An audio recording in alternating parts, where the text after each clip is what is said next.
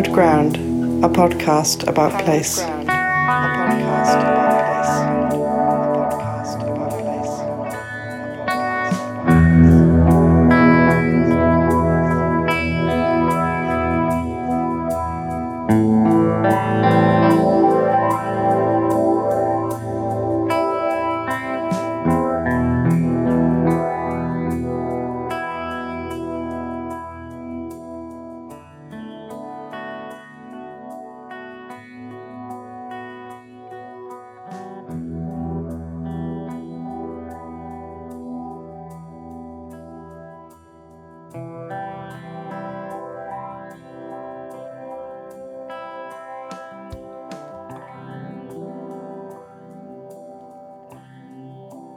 Season 1, Episode 1, Joseph of Arimathea. While reading about the current Ukraine-Russia conflict, I happened upon an article detailing Christianity in the Ukraine region, a fascinating mix of ancient traditions.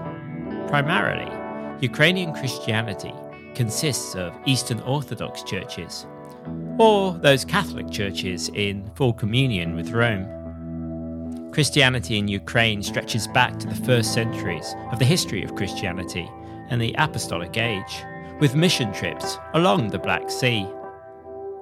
The first historically documented Christian community came from the 9th century on the Crimean Peninsula, and it is certain Christian missionaries were bringing people to faith many centuries before this. Tantalizingly, legend has it that St Andrew even ascended the hills of Kiev, which reminds me of one beloved local legend here in the West Country that suggested St Joseph of Arimathea travelled to Britain and Glastonbury. St Andrew of the Black Sea. Andrew was one of the 12 apostles. He was the brother of Peter, and both were fishermen. In the Gospels of Matthew, Mark, they were both called together, abandoning their jobs to become fishers of men. In Luke, he is named along with the other 11 apostles, who were selected out of a broader group of disciples. The Chronicle of Nestor recorded Andrew as he preached along the Black Sea and the Dnieper River as far as Kiev. From there, it is said, he travelled to Novgorod. He became a patron saint of Ukraine, Romania, and Russia. Did Andrew truly reach the Black Sea? Possibly not, but maybe. In this episode of Hallowed Ground, we shall explore another legend of an evangelist leaving the Holy Land for far-flung reaches of the known world, Joseph of Arimathea. We learn relatively little from the New Testament about the character of St Joseph. However, his significance is so great that he is mentioned in all 4 canonical Gospels: Matthew, Mark, Luke and John. Matthew's Gospel records Joseph's role thus. I read from the Douay Rheims version of the Holy Bible. Among whom was Mary Magdalene, and Mary the mother of James and Joseph, and the mother of the sons of Zebedee.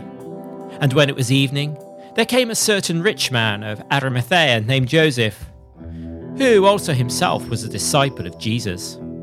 He went to Pilate and asked for the body of Jesus. Then Pilate commanded that the body should be delivered. And Joseph, taking the body, wrapped it up in a clean linen cloth, and he laid it in his own new monument, which he had hewed out of a rock.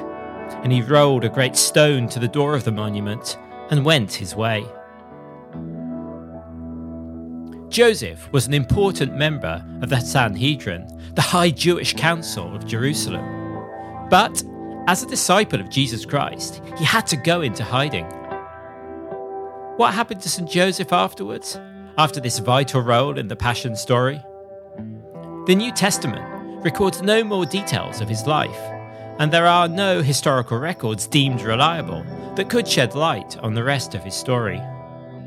Still, mythology, folklore, legend, and romances have been created and retold, which provide a great many alternative narratives of his final years. Perhaps the earliest of these myths is that in the time of Charles the Great, when barbarians had laid siege to the Holy Land. The Patriarch of Jerusalem, St Joseph's body, now revered to an abbey in France, where it disappeared, stolen perhaps by overzealous pilgrims. One chronicler, in the Annales Ecclesiastici by Cardinal Caesar Baronius of the 16th century, suggests that in the year AD 48, the Jewish leadership, angry towards Lazarus, Mary Magdalene, Martha, Joseph of Arimathea, and other early followers of Jesus Christ, put them onto a ship without sails. But, by God's intervention, they were safely carried across the sea to Marseille, France. From here, legend records, they travelled on to the British Isles. St Joseph also appears in the apocryphal Gospel of Nicodemus, also known as the Acts of Pilate, in which we read that because he had asked for the body of Jesus, he was put into prison by the Jews, from which he was delivered by our Lord himself on the night of the resurrection. Still another story tells how he was again imprisoned for 40 years because he continued to preach the gospel in Jerusalem, much to the annoyance of religious authorities, and that during that time he was miraculously sustained by light and food from heaven. This story was incorporated into the famous legend of the Holy Grail, the dish or cup used at the Last Supper, which St Joseph is said to have brought to Britain. In this legend, there is no mention of Glastonbury specifically, but from Glastonbury itself, we have another account of the coming of Joseph to Britain. It is to be found in the first chapter of William of Malmesbury's book entitled Concerning the Antiquity of the Church of Glastonbury, written about AD 1130. It is, however, doubtful whether William really wrote the chapter. The earliest copy of the book dates from about AD 1250, and so it was probably added after his death by some other writer. Still, it states that during the persecution of the church in Jerusalem, when St Stephen was martyred, its members were dispersed. St Philip the Apostle came to France, where he converted many to the faith. He then chose 12 from among his followers and sent them out to evangelize Britain in AD 63, appointing as their leader his closest friend, Joseph of Arimathea.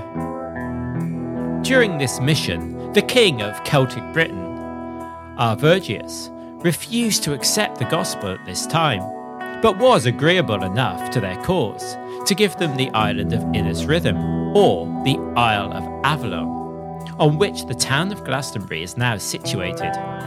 He also presented to each of them a portion of land, now known as the 12 Hides. It was here they built a church of wattles, and here they dwelt for the rest of their lives. Did St Joseph come to Glastonbury in the 1st century AD and establish the first ever Christian community in Britain? Did he receive a gift of 12 hides of land on which to establish his monastic community? And what form did that early community take? While it could be pure mythology, there are enough tantalising clues that, at the very least, missionaries were active in Celtic Britain in those first few decades AD. Another part of the legend is that when St Joseph arrived at Glastonbury, he planted his staff on Weariall Hill below the Tor. Like Aaron's rod in the Bible, it miraculously took root and became a bush. This is the origin of the legend of the Glastonbury thorn. A thorn bush still exists to this day, and while it has been restored with fresh cutting since, these are said to be ancestors of the original thorn. Furthermore, John of Glastonbury wrote a history of Glastonbury Abbey around AD 1400. He adds information taken from the work of British bard Melkinus, who lived in the 6th century. Intriguingly, this passage states that St Joseph of Arimathea was buried on the Isle of Avalon itself, in a marble tomb to the south of a church dedicated to the Blessed Virgin. In the tomb, it was said, there were also, quotes, 2 cruets, white and silver, filled with the blood and sweat of Jesus. It is quoted in support of a general belief that St Joseph was buried in the monks' cemetery. A fruitless search for these relics may have taken place, Father William Good, a Jesuit born in Glastonbury in AD 1527, records as such. As a boy, he served Mass at St Joseph's Chapel shortly before the dissolution of the monasteries.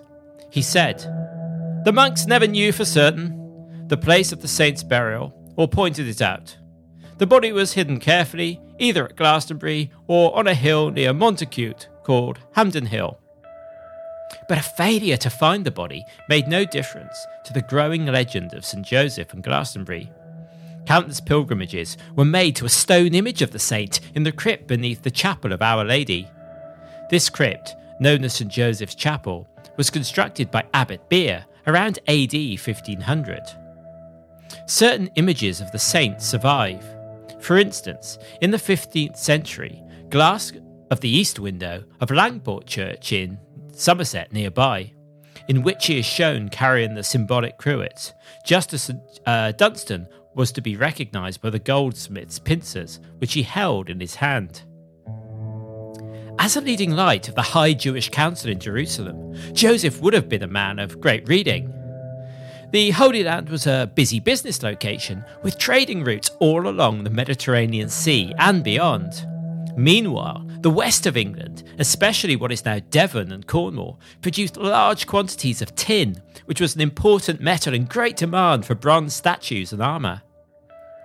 Could Joseph have been a metals trader who travelled widely across the Roman Empire, perhaps conducting business trips to the West Country in England? Whether or not any of this is true, it is a historical fact that Glastonbury was the site of a very ancient Christian settlement. But the most tantalising variation of the legend does not concern Andrew himself, but Jesus Christ. It is said that the young Jesus, before he began his ministry, also visited Britain. This potential visit of St Joseph to England is referenced in poet William Blake's Jerusalem with the immortal verse, "And did those feet in ancient time," which was also the poem's original title. Blake wrote the poem in 1808, but it was not until it was popularised in 1916 by England's then poet laureate Robert Bridges that it became a well-known and hugely popular poem. At the same time, the composer Hubert Parry set the poem to music. Both the song and the original verse have been known as Jerusalem ever since. And did those feet in ancient time walk upon England's mountains green? And was the Holy Lamb of God on England's pleasant pastures seen? And did the countenance divine shine forth upon our clouded hills? And was Jerusalem builded here among these dark satanic mills?